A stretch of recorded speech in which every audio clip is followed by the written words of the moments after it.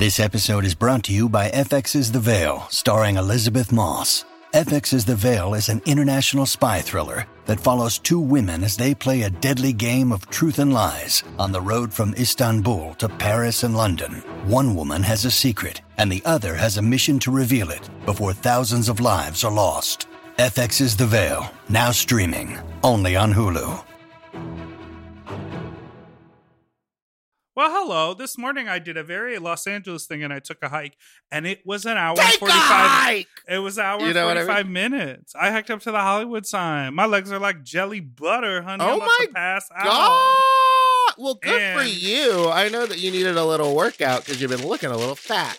I'm just kidding. Back to the iced coffee, honey, because it's warm. Ooh. I tried to make myself an iced coffee and it's just not the same thing. Anyway, this week on the episode, we have Shalewa Sharp. What is in your iced coffee? Uh-oh. It's just grounds at the bottom. It's fine. That's how you know it's good. Shalewa's amazing. I'm a huge fan. Such a good episode. We had a great conversation. And guess what? We had never met her before, literally until the Zoom. And it was like, but I felt like I was friends with her already. Likewise. And fingers crossed, hope I can be friends with her in the future.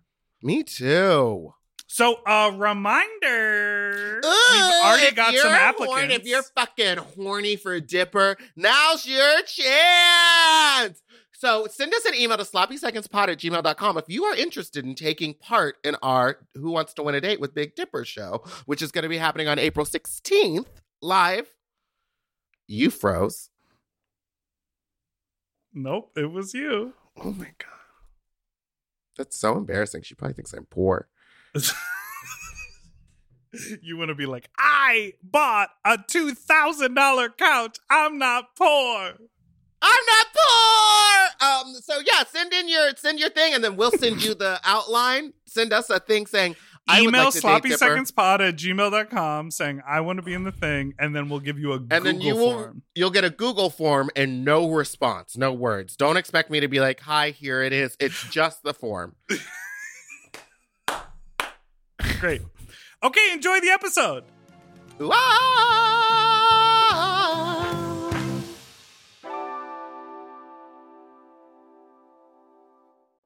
Forever Dog. When your first choice is a big old bus, just turn around and boom, you end up with a sloppy seconds. Oh, diva. Our number is 213-536-9180. Our email is sloppysecondspod@gmail.com. Now on with the show. Are you ready for some sloppy seconds, you stupid little fucks, you nasty little fucks, you dirty little fucks, you stupid little fucks? I'm Big Dipper and that's Meatball. And welcome back to Sloppy Seconds with Big Dipper and Meatball.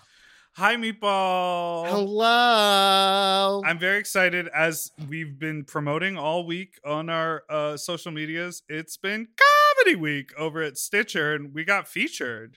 I know, how wild. Would you consider what we do comedy, though? See, this goes into a bigger conversation. I want to have this conversation with our guest, but we talked about it a little on the Tuesday episode, but I think we're more like presenters, you know? I like to think of myself as Ryan Seacrest. I like to think of myself as Oprah Winfrey. Okay. And you will be silenced. And you do think what you do is on the same level as Oprah? Is that what you're saying? I think that given the chance to sit down with Lindsay Lohan, I would harass her as Oprah Winfrey did. Yes. Okay, so let's bring on our amazing guest for extremely today. Special guest. We are both. What? No, you do it. You do it. No, you go. No, you do it. No, it's your day. No, come on. No. We've been binging her stand-up all week. We are both huge fans of her. It's comedian Shalewa Sharp. Oh, hello. Hello, everyone. Hello. Hi, y'all. Would you consider yourself, in addition to being a comedian, a presenter? Do you have that ability in you? I think so, only because I'm not young. And I think to be a presenter, you have to have like the stink of you've been somewhere before. You know what I mean? You've tried everything else, and this is where you landed. You've done it all, and you're just kind of like, and now here are these youngsters doing something. You know what I mean? It's like a, go ahead, y'all, just dance for your auntie kind of energy, where you're not tired. You're excited that you came across it, but you're also like, I mean, I can't do it. So here it is. You're like, I used to do all of this stuff, but now I'm just going to do the intros and the outros. Right, exactly. So I'm okay with presenting. And it comes with just like a whole, in my day, or you whippersnappers don't know about what you know about. Oh boy, I didn't know I'd say it so much, but I do say it a lot. Do you find yourself doing that to young folks? Well, my roommate is a delightful young man. He's considerably younger than me. So there is, while still being in his 30s, considerably younger, if you want to do that math. Okay. Don't do that math. But just know that there are a lot of times where I'm just like, yeah, what you know about and he's like, it's online. There's a Wikipedia page for it, right? Google and I'm it. like, yeah, there probably is. I was talking to a friend of mine. I forgot how we were, friend of the pod, Donnell. I was talking to Donnell yesterday, Donnell. And I forgot how we got to it. But he then sent me a clip of Whoopi Goldberg's talk show from 1992. And she played the piano. I had never seen that clip before. And the fact that we can access that online. And I scrolled through, I'm going to watch the whole thing, but I scrolled through. It includes the vintage commercials. Oh, that's great. Yeah. Oh, wow. Well, that's fantastic. Well, I love when people transition. Like Jason Derulo is now no longer really making music. He's a TikToker. He tried his hand at acting, and now he is a TikToker. I'm waiting for him to end up on The Voice or something. You know what I mean? Sure. It seems like a natural progression. Yeah, but I feel like if The Voice gets to Jason Derulo status, who's watching? Do you know what I mean? They just announced today Ariana Grande is now a judge on The Voice. So I'm like, where is your career? Yeah, exactly. I was like, why? Yo, I thought she was doing okay. Is she doing okay? Do we need to She probably just doesn't want to travel. She's like, you know what? I can make a couple $1 million, go to the studio every day. Absolutely. I don't see her being a lifer. You know what I mean? I don't see her being Levine. I see her just going in for one season and being like, well, this was cute. And then not you calling Adam Levine a lifer. And I say that as being a fan of his for much longer and much more than I care to admit. But can you walk us through that Adam Levine journey? Is there something before Maroon 5? Yes, there is. What? What? Yes, there is. And this is why I present, because I have old stories like this in my head. Okay, so when he was in high school, basically all except one of the original lineup of Maroon 5 went to high school together, and they had a band called Kara's Flowers. And they had one minor hit called surf disco or soup disco or something like that, but they were like a power pop band. So it was very catchy, and it came out around the same time as Phantom Planet, if that helps people. So it was 97 or something like that. And it was just catchy, just little boys dressed in suits pretending to be the Kinks or something, and catchy music. And I really liked it. I worked at an indie record store, so that's how I even knew they existed. I was just like, oh, these are cute little boys, and I put it on. I was like, oh, this is catchy little music, and I saw them play. They were playing as part of some I don't know what wave ska festival, and I don't know how they even got in there, because they didn't do ska. There were no horns or anything. I guess the suits, and and so I was just like, well, they're pretty good. And so I was just waiting for a second album, and there were just years. And I guess they decided to go to college, and that's where they heard rap for the first time. And so they came back, and they were like, how do we do a white bread version of this? And then they released Songs About Jane, which is just a masterpiece. Yes. So good. But when I heard that first song, Harder to Breathe, and I saw the video, and I was like, well, these look like the little boys that I've been waiting on to put out a second record. What happened to them? You're like, what happened to Kara's Flowers? Yeah. And so, yes, I had a Kara's Flowers poster. I was firmly late 20s with a Kara's Flowers poster. I knew that was going to be yeah. So, yeah, I've liked them for longer than I should have, and more than I even care to admit. That's incredible. Yeah. I think we all have artists like that. We all have people that we have really. We had a little bit of a conversation about boy bands a while back, and we were both deeply, deeply sort of tapped into the Backstreet Boys era. Yeah. Okay. Which I was not like, an NSYNCer. I was a Backstreet Boys. Here's my theory about Backstreet Boys music versus NSYNC music. Okay. Lord, y'all got the right one today. I know. I'm loving this. We were like, we're just going to throw topics out and get takes because that's all we want. So NSYNC, yes, catchy. Yes, of the moment. Yes, went on to splinter and do various things like hosting or dropping in a presenting. presenting or whatever, wanting to go to space, all of those things. And the songs are catchy, but they are extremely of the moment. Whereas Backstreet Boys songs sound like music that's in a doctor's waiting room, in that it still hits hard. Like if you hear NSYNC in like a grocery store, you're just like, I remember exactly what I was wearing. They were neon green parachute pant type thing. Like you remember exactly what it was. Yeah.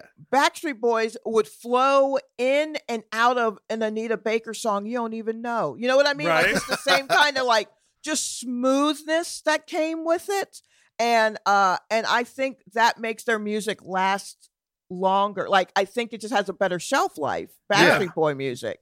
Their melodies can stand the test of time. Absolutely. Anything that sounds at home in a waiting room is definitely going to make it. If you're out in public and someone hits you with the "tell me why," you know exactly. Exactly.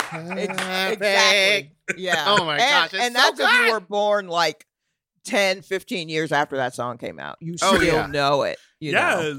I'm waiting for their music to get picked up on like, oh God, I keep talking about TikTok. I've been on TikTok all day this morning. But like their songs that get picked up because like there's some really classic songs that get grabbed by teenagers and they're like, did you know this song is from 20 years ago? How crazy. And it's like, oh God, I'm old. Yeah. That does kind of hurt my heart when I see it. But I'm like, good for you guys digging through the crates. Finding an old CD player and whatever. Wait, so how long did you work at the indie music store? When I was in... And was it in New York? Are you a lifelong New Yorker? Or are you from... I was born in New York, and then my family moved when I was like 8. So I was born in Brooklyn, and then we moved to Atlanta. So I am an Atlanta person. And then I moved back to New York for comedy about, I don't know, like 8 years ago or something like that. So...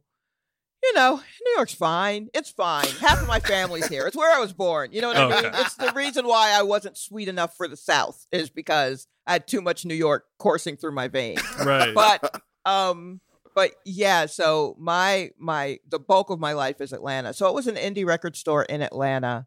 And, I was already dressing the part, just thrift store dresses, lunchbox purses, all of that stuff in the 90s. So I'm firmly Gen X. Yes. There was a store in my hometown. I grew up in Evanston, which is where Northwestern is, just out of Chicago. And there was a store called Dr. Wax that we used to go to. And it was like 1 or 2 blocks up from the Blockbuster music that moved in, because it was like, wasn't it Blockbuster music before it turned to Sam Goody, or there was some sort of conglomerate, but I remember this was a Blockbuster music and I was like, that's such a weird thing. And they had like the listening stations. Yeah, came in and bought out like a bunch of things in malls. So like Sam Goody, or if in your malls, if you had a record bar or you know what I mean? Like we had a FYE for your entertainment. Yeah. And they wouldn't sell explicit music. So we like couldn't get it there. Yeah, that's the worst. I had all the albums that I had. I had like Nelly's album and it was like clean. It was no good. That's the worst. I specifically, I asked for curse words. Give me the N-word. My parents don't care. They don't want to hear what I'm listening to at all. All of this makes me think of, obviously, the movie Empire Records, which talk about something that has been imprinted on my brain. Oh, yeah. Yes. Yeah. That movie. Meatball, have you ever seen Empire Records? Yes, I have. There's a bald girl. Well, who had to wear a wig to be in The Craft. Or is that a different movie? No, Robin Tunney? Is that her name? Robin something? I forget. Maybe someone will certainly contact you and let you know. Someone's gonna let us know immediately. Yeah, we'll let you know if I got that wrong. In The Craft, she's in like a really bad wig because she was bald in that movie, and they were filmed at the same time. So that's why she's in that awful wig. Oh, that's funny. That makes sense. That totally makes sense. It tracks. That movie has an all-star cast, and I just remember being like seeing that film and it making total sense that they were all teenagers, but also it also felt very, very adult. You know, it was like both of those things, and it's just like I love those because it just happened in one day, right? Mm-hmm. I'm right now. I'm very into movies that just happen in one day. Yeah, like I don't know if I don't want to take a journey with you. What's going on today? You're like, listen, the 24 hours I deal with is traumatic enough. So if you, I can't go a year in your life. Just give me a snippet. Just the one day. So I love those things where you're just like tracking, because I mean, sometimes one shift at your job feels like forever. Especially if you worked retail, and I was definitely a retail person. So what are all the retail jobs you've worked? Basically every form of media that has now been discontinued, I sold. Anything you can clip on the iTunes store, sell the physical version of? I worked at this indie record store, and it wasn't just like it was cassettes, but also actual vinyl that we were buying from people, and then CDs, and then we dabbled in laser discs. For that brief moment. Yeah, for that brief moment, and then and I also worked at a bookstore, Barnes and Noble. Okay. And I worked in the music department of Barnes and Noble. So that's like, wow. So no one's doing any of these things anymore. Let's see. The Gap clothing. No one's shopping at the Gap. I did a couple of years there.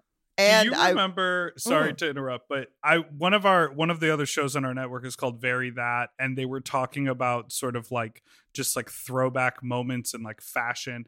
And they were going on about the fragrances that the Gap released that were called like grass and rain. Sky. Yes. And what?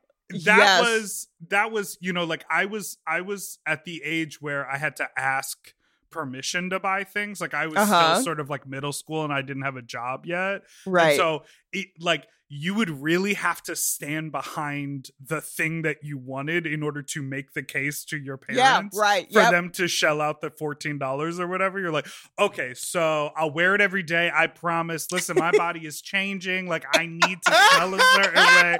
Like you really had to convince them. Yeah, to give you that absolutely money. Remember those. And they had small, and this was in the days of like CK1. Yes. So everything was packaged in like brushed metal. Yes. And everything was lowercase.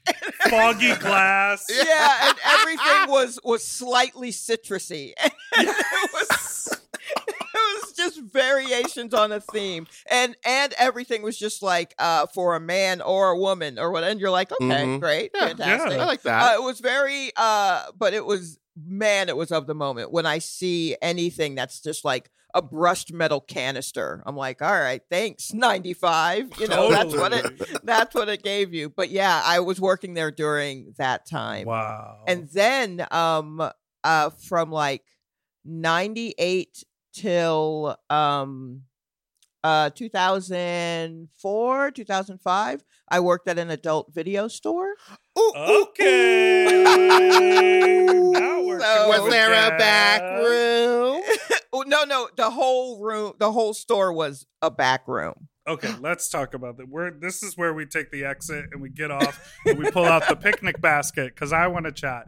What describe what you mean by back room for people who aren't familiar. It was basically the size of a smaller Blockbuster video. Okay. One that was probably across the street from another Blockbuster video. You know how they would do that? Yeah, the satellite. Yeah.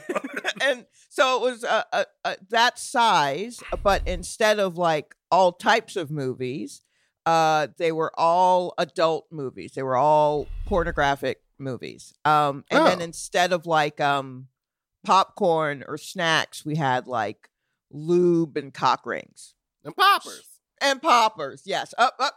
Video head cleaner. Yes. Video head cleaner is what we had. Yes. Shout out to our friend who has a booming video head cleaner company. Yeah. Double Scorpio. Liquid incense, whatever you want to call it.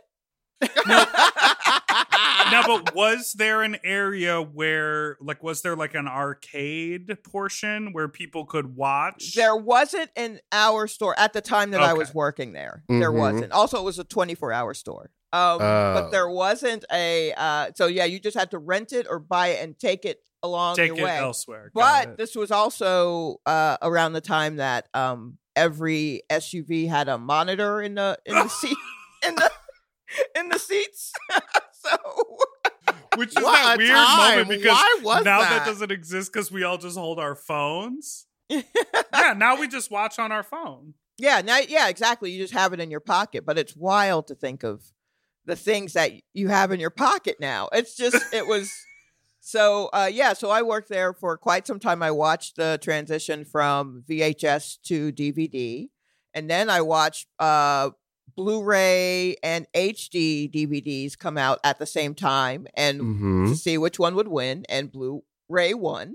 And, is Blu-ray really a thing? I don't know if anyone cares about Blu-ray. I don't even think DVDs are a thing as they once were. But at the time, they were very expensive, and it was just supposed to be crystal clear.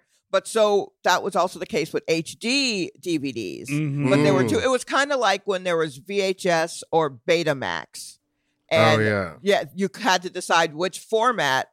And usually when you're trying out a new format, you're going to go porn first, and then you're going to take it to the general public. Right. Oh, that's so true. Yeah, like Polaroid, porn first, general public. You know what I mean?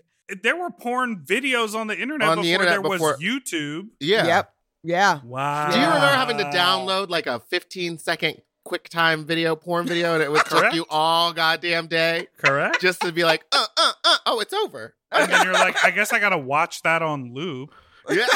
I don't have time to download the other one. Okay, wait. Yeah. No, I wanted to ask, when we were talking about music, do you remember the first cassette or tape that was like yours that you bought? Oh, man. Okay, let's see. Because I made that transition. I remember asking for a stereo with a built-in cassette player because then I could record directly off the radio. Oh, yeah. Right? Oh, yeah. Very important. And I remember showing my parents, like, this is how it works. Like, we're talking right now, but I'm also recording Neutron Dance by the Pointer Sisters. Yeah. Look at that. Look at that. And I had to be very particular about which song I picked, too, to show my parents, to show my mom, because she was just like, if you're just recording more Duran Duran or Depeche Mode, I'm going to take it from you. So I'm recording the Pointer Sisters. And and that was not, and then it was just like The Cure from then on out. But, so I feel like I would ask for things for Christmas, and I gave a very detailed list of what cassettes I wanted. And my parents were just like, what is this shit? And I remember asking for Katie Lang's Angel with a Lariat on cassette is what I wanted. And my parents went to look for it. And they found another Katie Lang one that was just a close-up of her face. And my dad was like, well, she said it's this one, but this is the only one I'm finding. But I don't even know if it's the case because she keeps saying it's a woman named Katie Lang, but this looks like a dude. So is this the right person? And my mother was like, child, remember Boy George? Yeah, it's probably the right person. Remember how she was really into Boy George? This is certainly who she's talking about. But they found the Angel with a Lariat cassette and they got it for me. And that was like the first time I was just like, yeah, look, I got it. This is mine. Meatball, what about you? Did you ever have a cassette? Probably not a CD. No, I started with CDs, I think. But I remember my dad had a huge CD collection downstairs, so I'd always steal the ones I wanted. And I was very into Weird Al Yankovic. Okay. And I was super into Michael Jackson's Bad. And then, you know what? I'm lying. The first album, or this first CD that was ever actually mine that I purchased was Spice Girls. Oh, yeah. And then that after sense. that, well, I was living in London at the time, so it was like really easy to get my hands on Spice Girls things. Oh, so I had like the posters. Anytime we went to like an arcade, I would spend everything on being like, I'm gonna get that Scary Spice doll, because to me, I will say it, she was the leader of the band. Fuck Ginger. Right. Yeah. Everyone has their own lead. Yeah, I never really thought about who was the de facto leader, but I know my eye always went to Scary. Yeah. And I also wasn't entirely sure why they were calling her Scary, but I get it. Yeah. Looking back, it's a little. I go like, oh, yikes. Well, they couldn't call her Talented Spice. You know what I mean? Wow.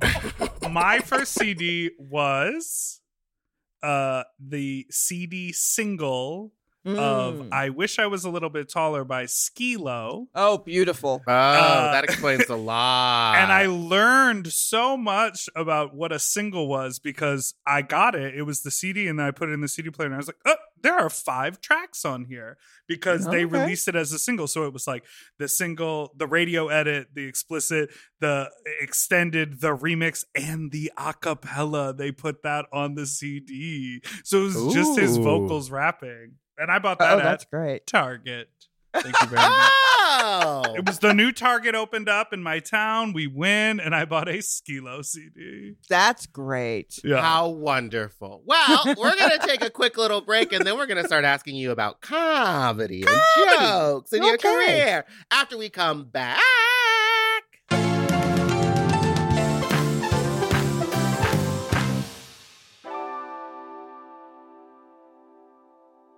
Eating better is easy with Factor's delicious, ready-to-eat meals. Every fresh, never frozen meal is chef-crafted, dietitian-approved, and ready to eat in just 2 minutes. You'll have over 35 different options to choose from every week, including Calorie Smart, Protein Plus, and Keto.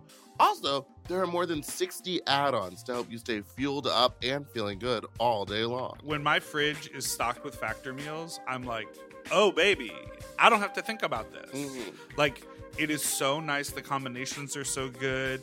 I am a meat eater, but the vegetable options, there are so many. Like, I remember I had it was like a mushroom with pasta and like a cauliflower rice. And I was like, the mushroom is filling. Like, there's plenty of portion, there's plenty of vegetable, and there's plenty of flavor. And I am usually sort of not a microwave person. Mm-hmm. Very cool that this quality of food can just be heated up in the microwave. And so fast. I also love it because I am very much into ordering delivery. Now having all the food there, I can kind of pick what I want, and it's ready in 2 minutes. I don't have to wait an hour for stuff to get delivered. And these are way healthier options than ordering delivery. Completely. And when they have multiple things in them, sometimes it's like, if I cook for myself, all I'm going to eat is the biggest bowl of pasta you've ever seen in your life. But this is you get a little pasta and the chicken and a vegetable all in one dish. Looking for gourmet meals? Try meals that feature premium ingredients like filet mignon, shrimp, truffle butter, broccolini, and asparagus. And Factor meals eliminate the hassle of prepping, cooking, or cleaning up. All you gotta do is heat up and savor the good stuff. Customize your weekly meals with the flexibility to get as much or as little as you need. Pause to reschedule deliveries that suit your lifestyle. And we're celebrating Earth Day all month long with Factor. Look out for the Earth Month Eats badge on the menu items for their lowest carbon footprint meals. Head to factormeals.com/sloppyseconds50 and use code sloppyseconds50 to get 50% off your first box plus 20% off your next box. That's code sloppyseconds50 at factormeals.com/sloppyseconds50 to get 50% off your first box plus 20% off your next box while your subscription is active. That's a slay, baby.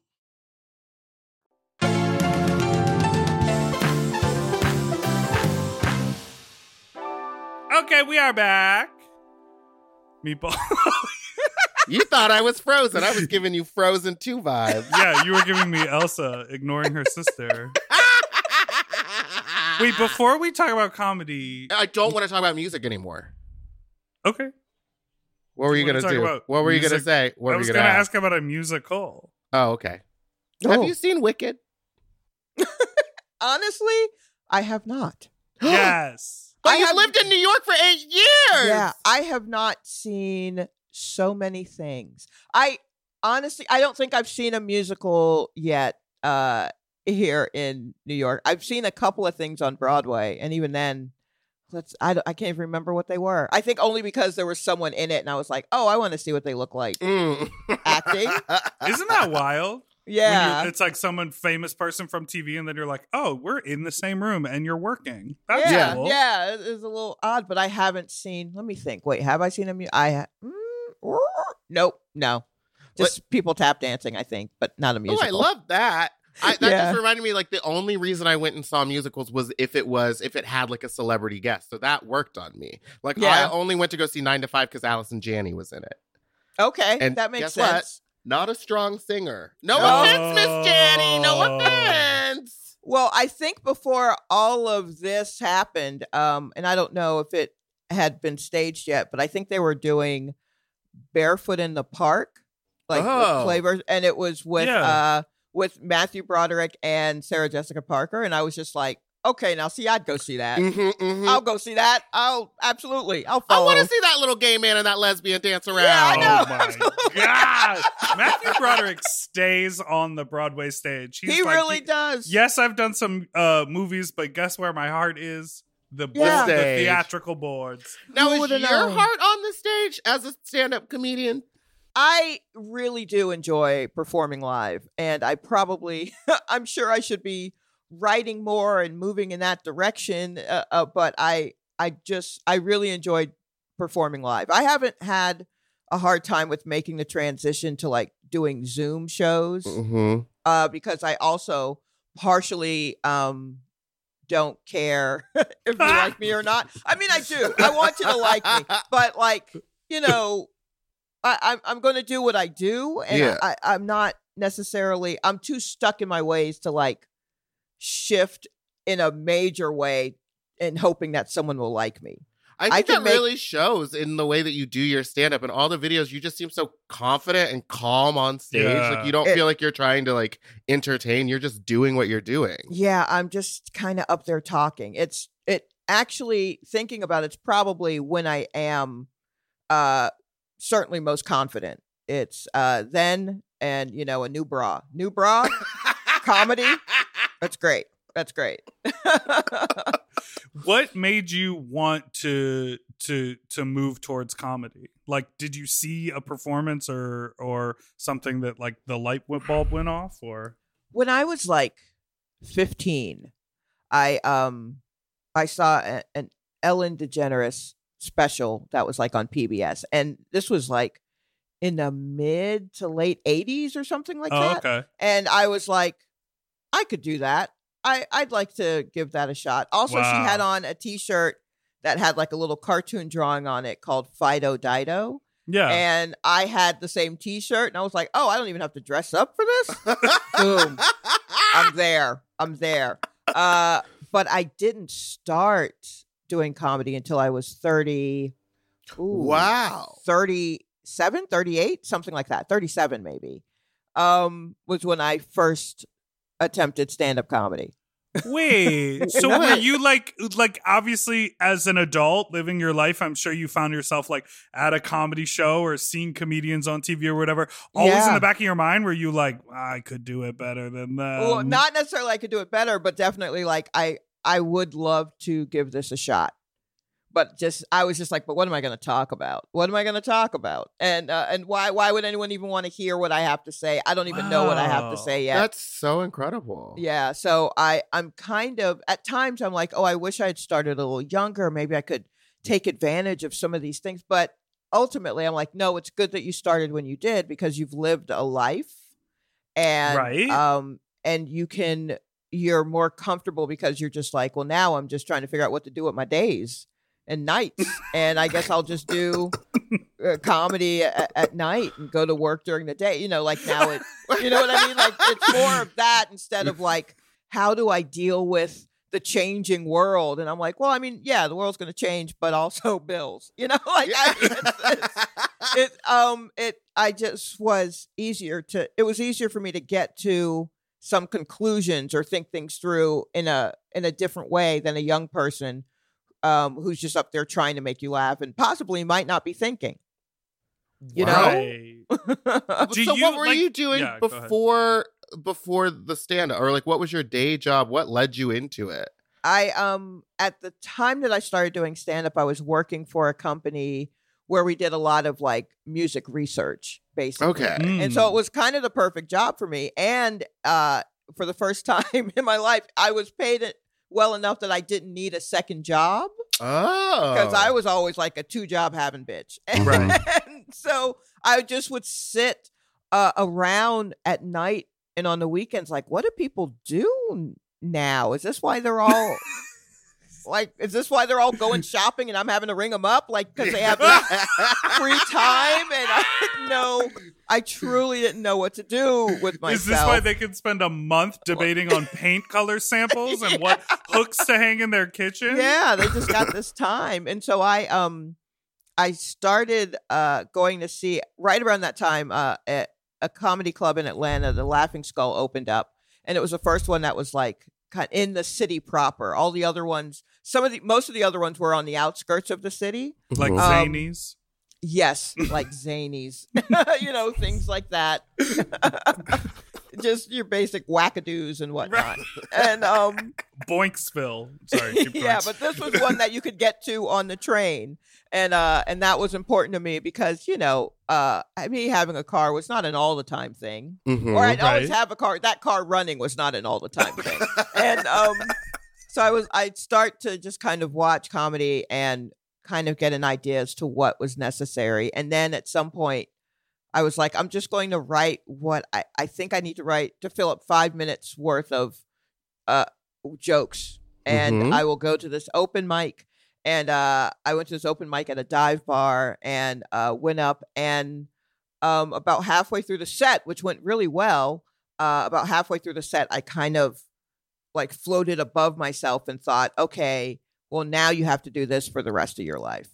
Oh, wow. And in typical Shalewa fashion, it was just like, oh, great. Now I got to rearrange everything to figure out how to do this with the rest of my life. I wasn't even thrilled that I found a purpose because I've just been floating aimlessly for years.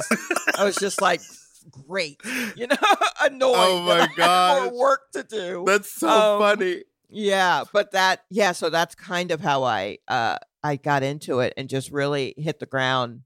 Just like, yep, this is, I really enjoy this. And I told my family, I was like, I started doing stand-up comedy. And they were like, yeah. Of course you did. Not surprised. Yeah. That was like, when I started doing drag and I told I'd moved to LA and I started doing drag on the side and like kind of secret. And then I told all of my friends in New York and they were like, yep. Seems right. It fits. Right. They're like, oh, that's the one thing that you do. Okay. Yeah. So your family was pretty supportive of it? Yeah. It was just, my parents and my sister, they were just like, yeah, sure. That absolutely makes sense. And I would just go and then I'm like, oh, I'm traveling to this place to do it. And they're like, oh, good for you. Wonderful. And, I don't know. I think my sister saw me. The first time she came out to see me, the guy who closed the show is a fantastic comic named Clayton English. And she was just like, gosh, he was great. And I was like, yeah, all right, okay. I was like, what'd you think of me? And she was like, well, I mean, I've heard you tell jokes before. And I was like, oh, that's how this goes. Okay. She's like, yeah, when we have family dinner and you tell a story, I've seen it. Yeah, I know how you are, and that's fair. Because we're both in our late 30s. Yeah, you got enough out of me. I get it. I totally get it. Well, this brings up like something that I always find fascinating, and this ties into a lot of things we've already talked about. The idea of like being charismatic, being entertaining, being able to volley conversation is one thing, but then crafting a joke, writing a joke, knowing what's funny, and then how to lead an audience down the path, and then the punchline, and then the tag, and then a button, and then a call back later. Like, that's a skill that people develop over time. A lot of people, they have it naturally. Obviously, you do. You let that thing cook for a while, and then you unleash the beast, and everyone was like, ooh. But that to me is so fascinating. And some people study it. Some people take classes on it. Mm-hmm. What was your like, how did you like figure out like, oh, this is how I can write that to be even funnier than just the thought of it? It's tough. It does just kind of come with time and watching other comedians and their styles and how they're able to do it, and then picking out, because the one thing about starting is you're going to a lot of open mics, so you're seeing a lot of people who are your peers on some level, and you're seeing how they are working through it, and you're attempting to do the same. And it's a lot of like trying to figure out there's this thing in your brain that's hilarious to you, and you're trying to figure out the best way to tell others what is hilarious in your brain, while also realizing, well, wait, our brains are completely different. So how can I tell you what the thing is, and then trying to find a universal way of saying it so that everyone will get it. And sometimes that's a very basic way, and sometimes it has to be a very specific thing that even if you didn't experience it, you've seen enough movies, or you've known someone, or that song may not be the song that triggers that for you, but you understand what the trigger is. Like that kind of joke math. It's very fascinating to me. And also my style kind of tends to be a little more story-ish instead of like set up punchline. Right. So that I just kind of let that carry me a bit. And it's really just kind of trying to be the funniest person in the break room. Right. With everybody. Now we all work together. So now I'm telling you this story before we have to go back to our desks or whatever. And how is the best way to do that? And so that's kind of how I'm going about it. Just like what is the thing that's happening perhaps in pop culture that I can use to explain why I found this funny thing about medicine. How do I explain that so that you're not going, you're like, oh, wow, yeah, no, I get it. I always just end up explaining.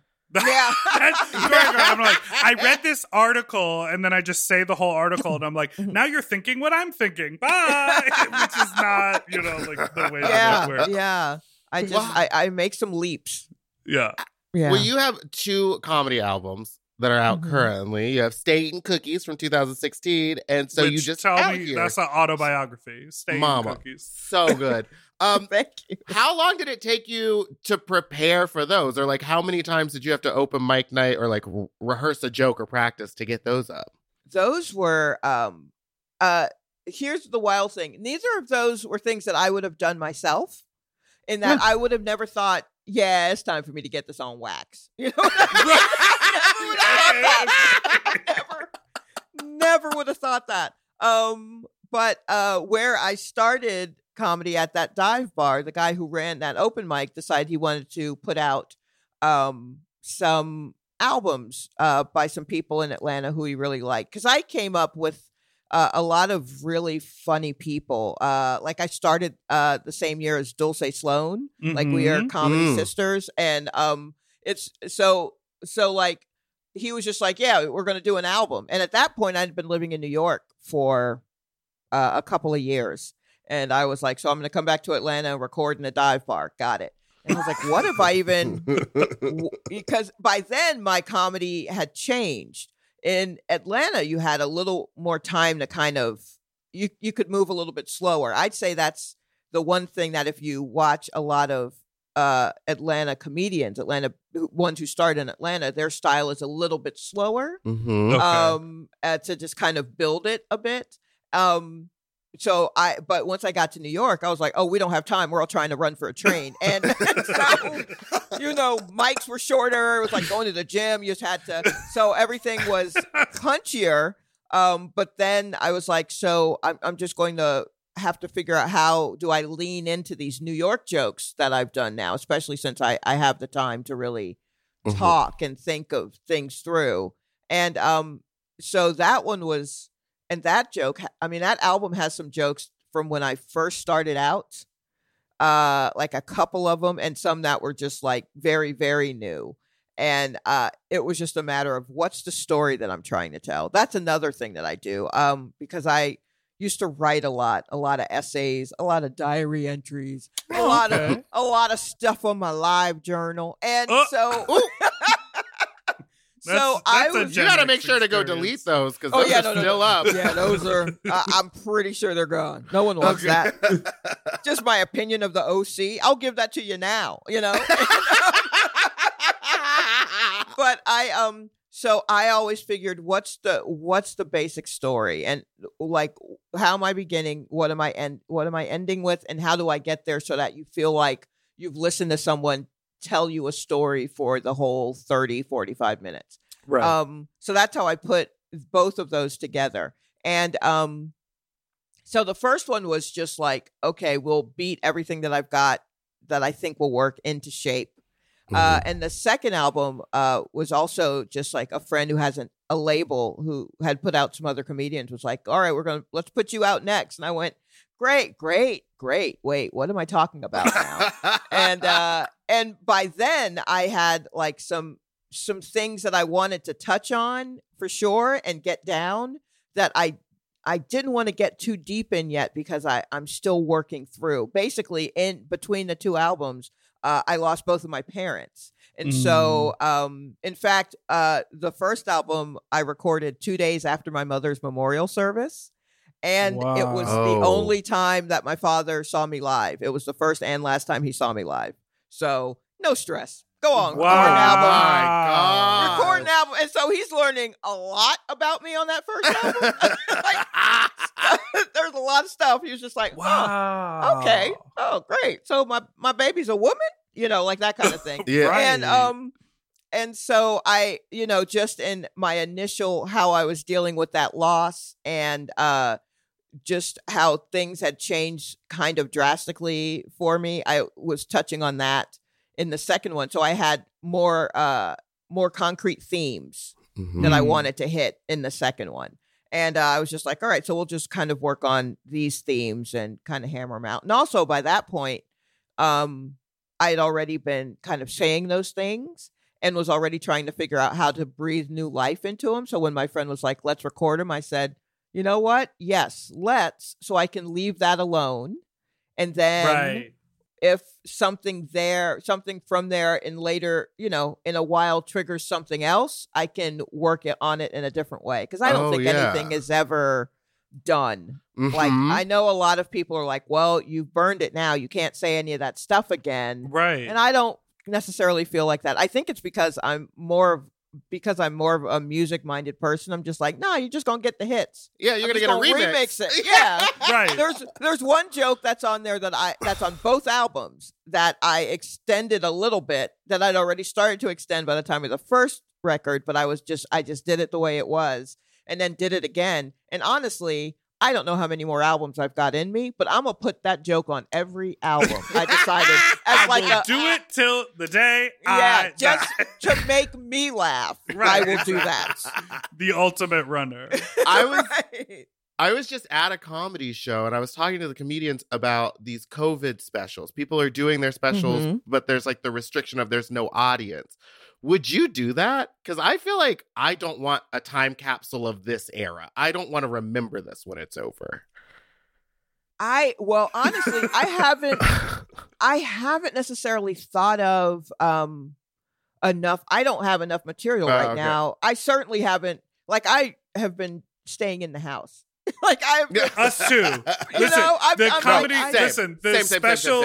The special that Meatball went to was on a rooftop with distance table, mask. Like I was literally sitting in the far back, being like, "Don't come near me." We get comments on this podcast to be like, "Stop talking about how much you're staying in the house. We're on vacation in Florida, so we're with you. We're very much team in the house." And I've done quite a few rooftop shows here in New York and a couple at a park, and so I'm not opposed to doing those. I'm certainly looking forward to scaling the side of a building to tell my little knock joke. But I mean, I feel like I haven't properly processed all of this because this was a lot. Every once in a while, I just look up and I'm like, yo, this was a lot. Like, I haven't really processed everything from like last summer with Black folks being all the rage. You know what I mean? And everybody celebrating Juneteenth for the first time. I'm like, yo, that's a lot. You're like, I got an email from Nike talking about Happy Juneteenth. Yeah. I was like, this is a lot, but I haven't fully processed because I'm also like, wait, was that COVID? Wait, is that COVID in the corner? You know what I mean? Like, I think I see. So once I'm unable to, like once I stop seeing the boogeyman everywhere, I'm hoping that I start processing and really like figuring things out. But I am fine to wait. No one is clamoring. No one's clamoring for those folk. No one's clamoring for me. Netflix is trying to get people out there telling jokes real bad right now. Yeah, I mean, like, I don't think it's, I don't know. And I say that I even taped something that I'm sure will show up eventually. That's just like a short set of whatever was on my brain right now. And I know that will come out. And then people will be like, well, you can't say that stuff. And I'm like, no, that's what you think. I can do whatever I want. We're alive. Like, what are you talking about? What are these stupid rules? I feel like we need an Animaniacs style song. They do that song where they list every country. Yeah. We need that, but with all of the traumatic things that have happened over the last 14 months. Yes. And it would be the extended remix version. There has been so much that I think none of us have actually fully processed. I said something to someone who lives out in LA recently. I was just like, well, I mean, y'all were on fire last year. And they were like, were we? I was like, yeah, y'all remember? And he was like, well, I'll be damned, we sure were. We were burning. We were burning. They were telling us to not open our windows. They were like, go out and buy an air purifier. Remember the orange skies and shit? And they were like, oh, right.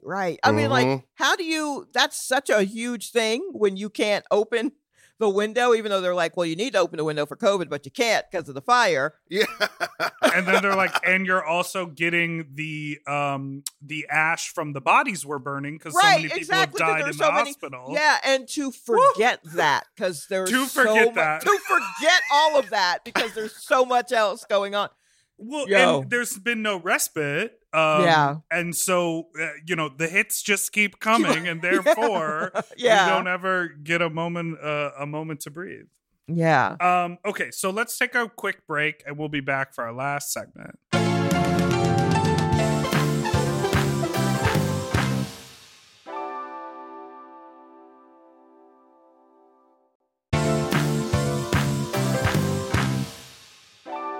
Okay, we are back. And before we get freaky deaky, as we like to do in our third segment, well, I do want to plug, you have a new podcast called The War Report, which is like a news...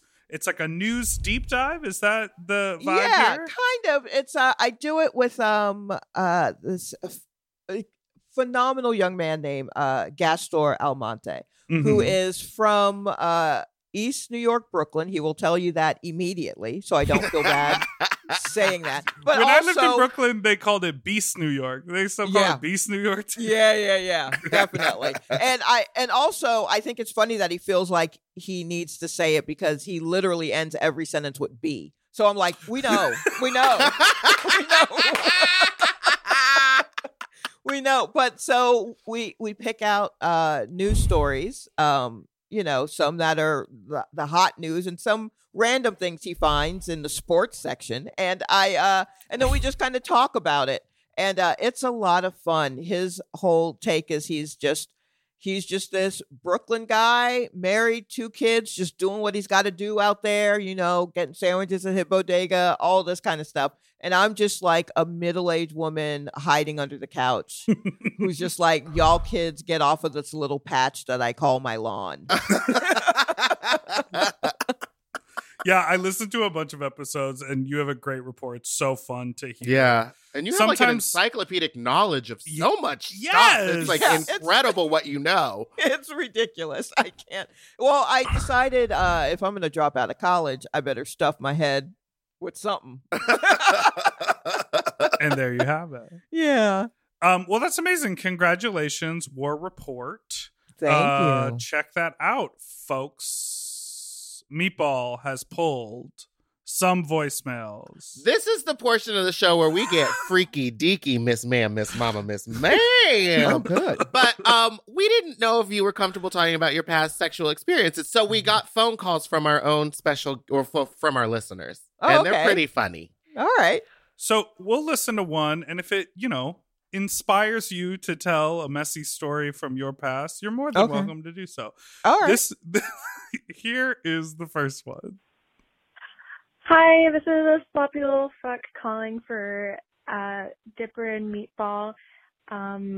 It's not really a story, it's more of a question. My partner and I do butt stuff. They're super into like dragon dildos and stuff. And lately when I masturbate, I find myself thinking about eating their butt, eating their ass. I don't know what to and I really want to try it, but I don't know how to ask them about it. And I'd love some tips for eating ass. Also, like the hairs in your mouth and what to do about that, if that's a thing. I'm sure that's a thing. So yeah, I'd love your advice on how to navigate asking your partner to eat their ass and then also actually eating the ass. Any help would be great. Thank you so much. Goodbye. I love that. That's such a good call. Hey. Okay. All right. So I think we should first stop off at dragon dildo. Okay. Yes. Right? Now, I'm wondering if this is the type of dragon dildo where you have to make the jelly egg and then you put it in and then you're like impregnating the person. Oh, yes. So now they have these dildos that have a tunnel in it and you can... and it comes with a mold, and you make an egg out of like Jell-O. Like you just use extra Jell-O, so it hardens. It's an egg shape, and then some of them are silicone eggs. Also, okay, all right. Well, I know the Jell-O ones are safer because if it gets inside of you and you can't get it out, it just dissolves. It's like a sugar. So I don't know if that's what they're doing. But here's what I have to say. If you're already sticking a dragon dildo up your partner's booty hole, I don't think the next step of asking, can I also lick over there, is that hard of a question. Yeah, I thought that's how you start. Yeah. I mean, I thought the steps were and again, I'm heterosexual, so I only know how this works with straight dudes who are just trying something out. That seems to be where I fall. I'm like a prudish freak in that, like, I will definitely swing from the chandelier, but what's your copay? Do you know what I mean? Like, let's make sure we got everything squared away before we go. So I'm that kind of, you feel safe with me. So, we start with a finger and then we work up knuckle wise. And then I feel like we're kind of like, I don't know. We've done all the fingers. We've done a little this. What about a tongue? Yeah. Let's see what a tongue does. But I agree. I feel like it's like, aren't you starting there? It's like, don't you have to like tongue, then fingy, then hand, then dragon? Yeah. Yeah, I don't know. But unless she is receiving the dragon's egg. But she would like to... Right. Oh, okay. I didn't even think about it that way. Yeah. Okay. All right. You know what? It seems like y'all are doing a lot together anyway, so I don't understand. Just ask. Just be like... Or in the heat of the moment when you're both like willing to do anything, just say, get down there and lick it. Yeah, I'd say incorporate it into the cunnilingus. You know what I mean? Like if you're sitting on the face, just scooch. Yeah. It's a slight pelvic rotation forward. Just a little scooch. If their eyes are closed, maybe they won't even tell. Whoop. I would also, I also want to throw some words to our listener because it seemed, butt stuff and how do I eat the butt, there was a little bit of a, so it's like, listen, cunnilingus, for the front, analingus for the back. Mm-hmm. Be ready to use the word rim job. And then people are like, what is a rim job? And you're like, oh, tongue fucking your asshole. Just sort of maybe say these things to yourself in the shower. Yeah. Look yourself in the mirror and say, I'm going to eat that ass or something like that as an affirmation. Because I think you have to, when you say it to your partner, you have to be confident, Because listen, if you're playing with the dragon dildo, you know they're gonna like a little tongue. Yeah. So also there's a sex toy that is like a rotating tongue. Oh, so maybe get that and be like, do you like that? What if I did that with my own mouth? Yeah. You like this fake tongue? Get into what God gave me. Also, the question about what to do with the hair. If they scrub in the shower beforehand, use a loofah exfoliate down there, it should get most of it off. You're gonna get some hair in your mouth. Yeah, you're gonna. It's it's collateral damage. It's correct. It's a day at work. Something that it is a day at work.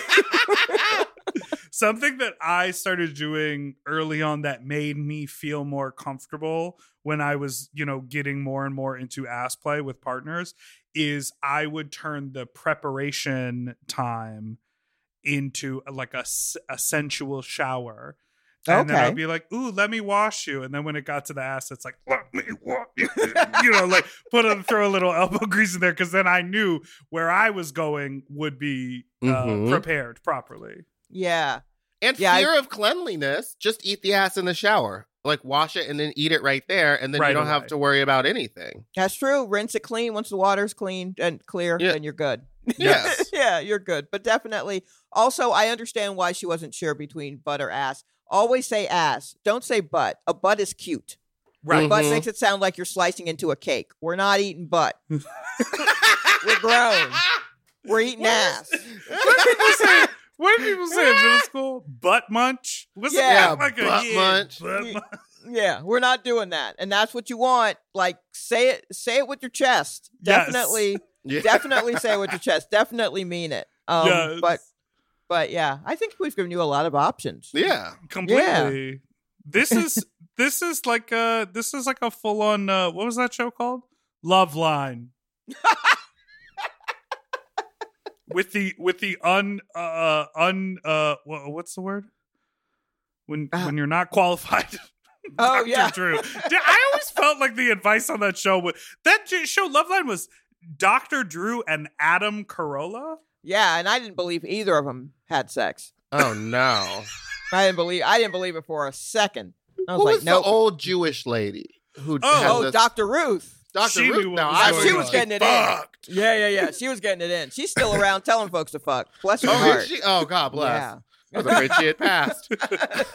Well, listen, we want to thank you so much for being with us on the show today. We had a blast talking to you, Shalewa. Thank you so much for having me. This was a lot of fun, and I truly appreciate it. Yeah. So people can follow you on Instagram and Twitter at Silky Jumbo, which is a very smooth and cool name. Yes. All one word, traditional spelling, nothing extra in there. But yeah, I'm on all of the important social media, Instagram, Twitter, Venmo, all of it. All of it at Silky Check Jumbo. out the Venmo. You need those repelling supplies in order to scale the building for your next stand-up for your little knock jokes. Yes, exactly. And make sure to check out the War Report anywhere you get podcasts, and go find Shalewa's albums. And literally, if you just Google her name into YouTube, you can find so many amazing videos. Yes. Also, apologies to other Shalewas out there. I'm sorry. I know we're all out here struggling trying to get the name up, but I just got here early. You fucked up the SEO. That's what you did. I know. I'm sorry. Well, we love talking to you, so thank you again for being here. Thank you so much for listening to Sloppy Seconds. You can follow us on Instagram at SloppyPod. You can send us an email to sloppysecondspod@gmail.com or call in with a fuck talk story to 213-536-9180. You can follow me at Big Dipper Jelly and Spiciest Meatballs Instagram, or Fat Drag Meatball on Twitter, which just rolls off the tongue when you created that Twitter name. Fat Drag Meatball. Don't forget to subscribe so you don't ever miss an episode, which come out every Tuesday and Friday. And remember, for our live dating show, which is happening in April, if you want to win a date with me, you can send an email to sloppysecondspod@gmail.com. And then you will be forced to fill out a form and send us 3 pictures of yourself. Nudity not required, but if you want to win. Girl, the children are sending the dick pics on the Google form. I gotta go. Mark Zuckerberg is seeing these dick pics on the Google form. No, don't tell him that. Okay, bye. Doodle-a-doo-doo forever, dog. To listen to Sloppy Seconds ad-free and 1 day early, sign up for Forever Dog Plus at foreverdogpodcast.com/plus. Sloppy Seconds is produced by Forever Dog and Moguls of Media, a.k.a. Mom. Hosted by Big Dipper and Meatball. Music, editing, and sound design by William Pitt. Executive produced by Willem Belli, Alaska Thunderfuck, Joe Cilio, Brett Boehm, and Alex Ramsey. Our artwork was drawn by Christian Cimarroni. And our theme song was written by Mike Malarkey.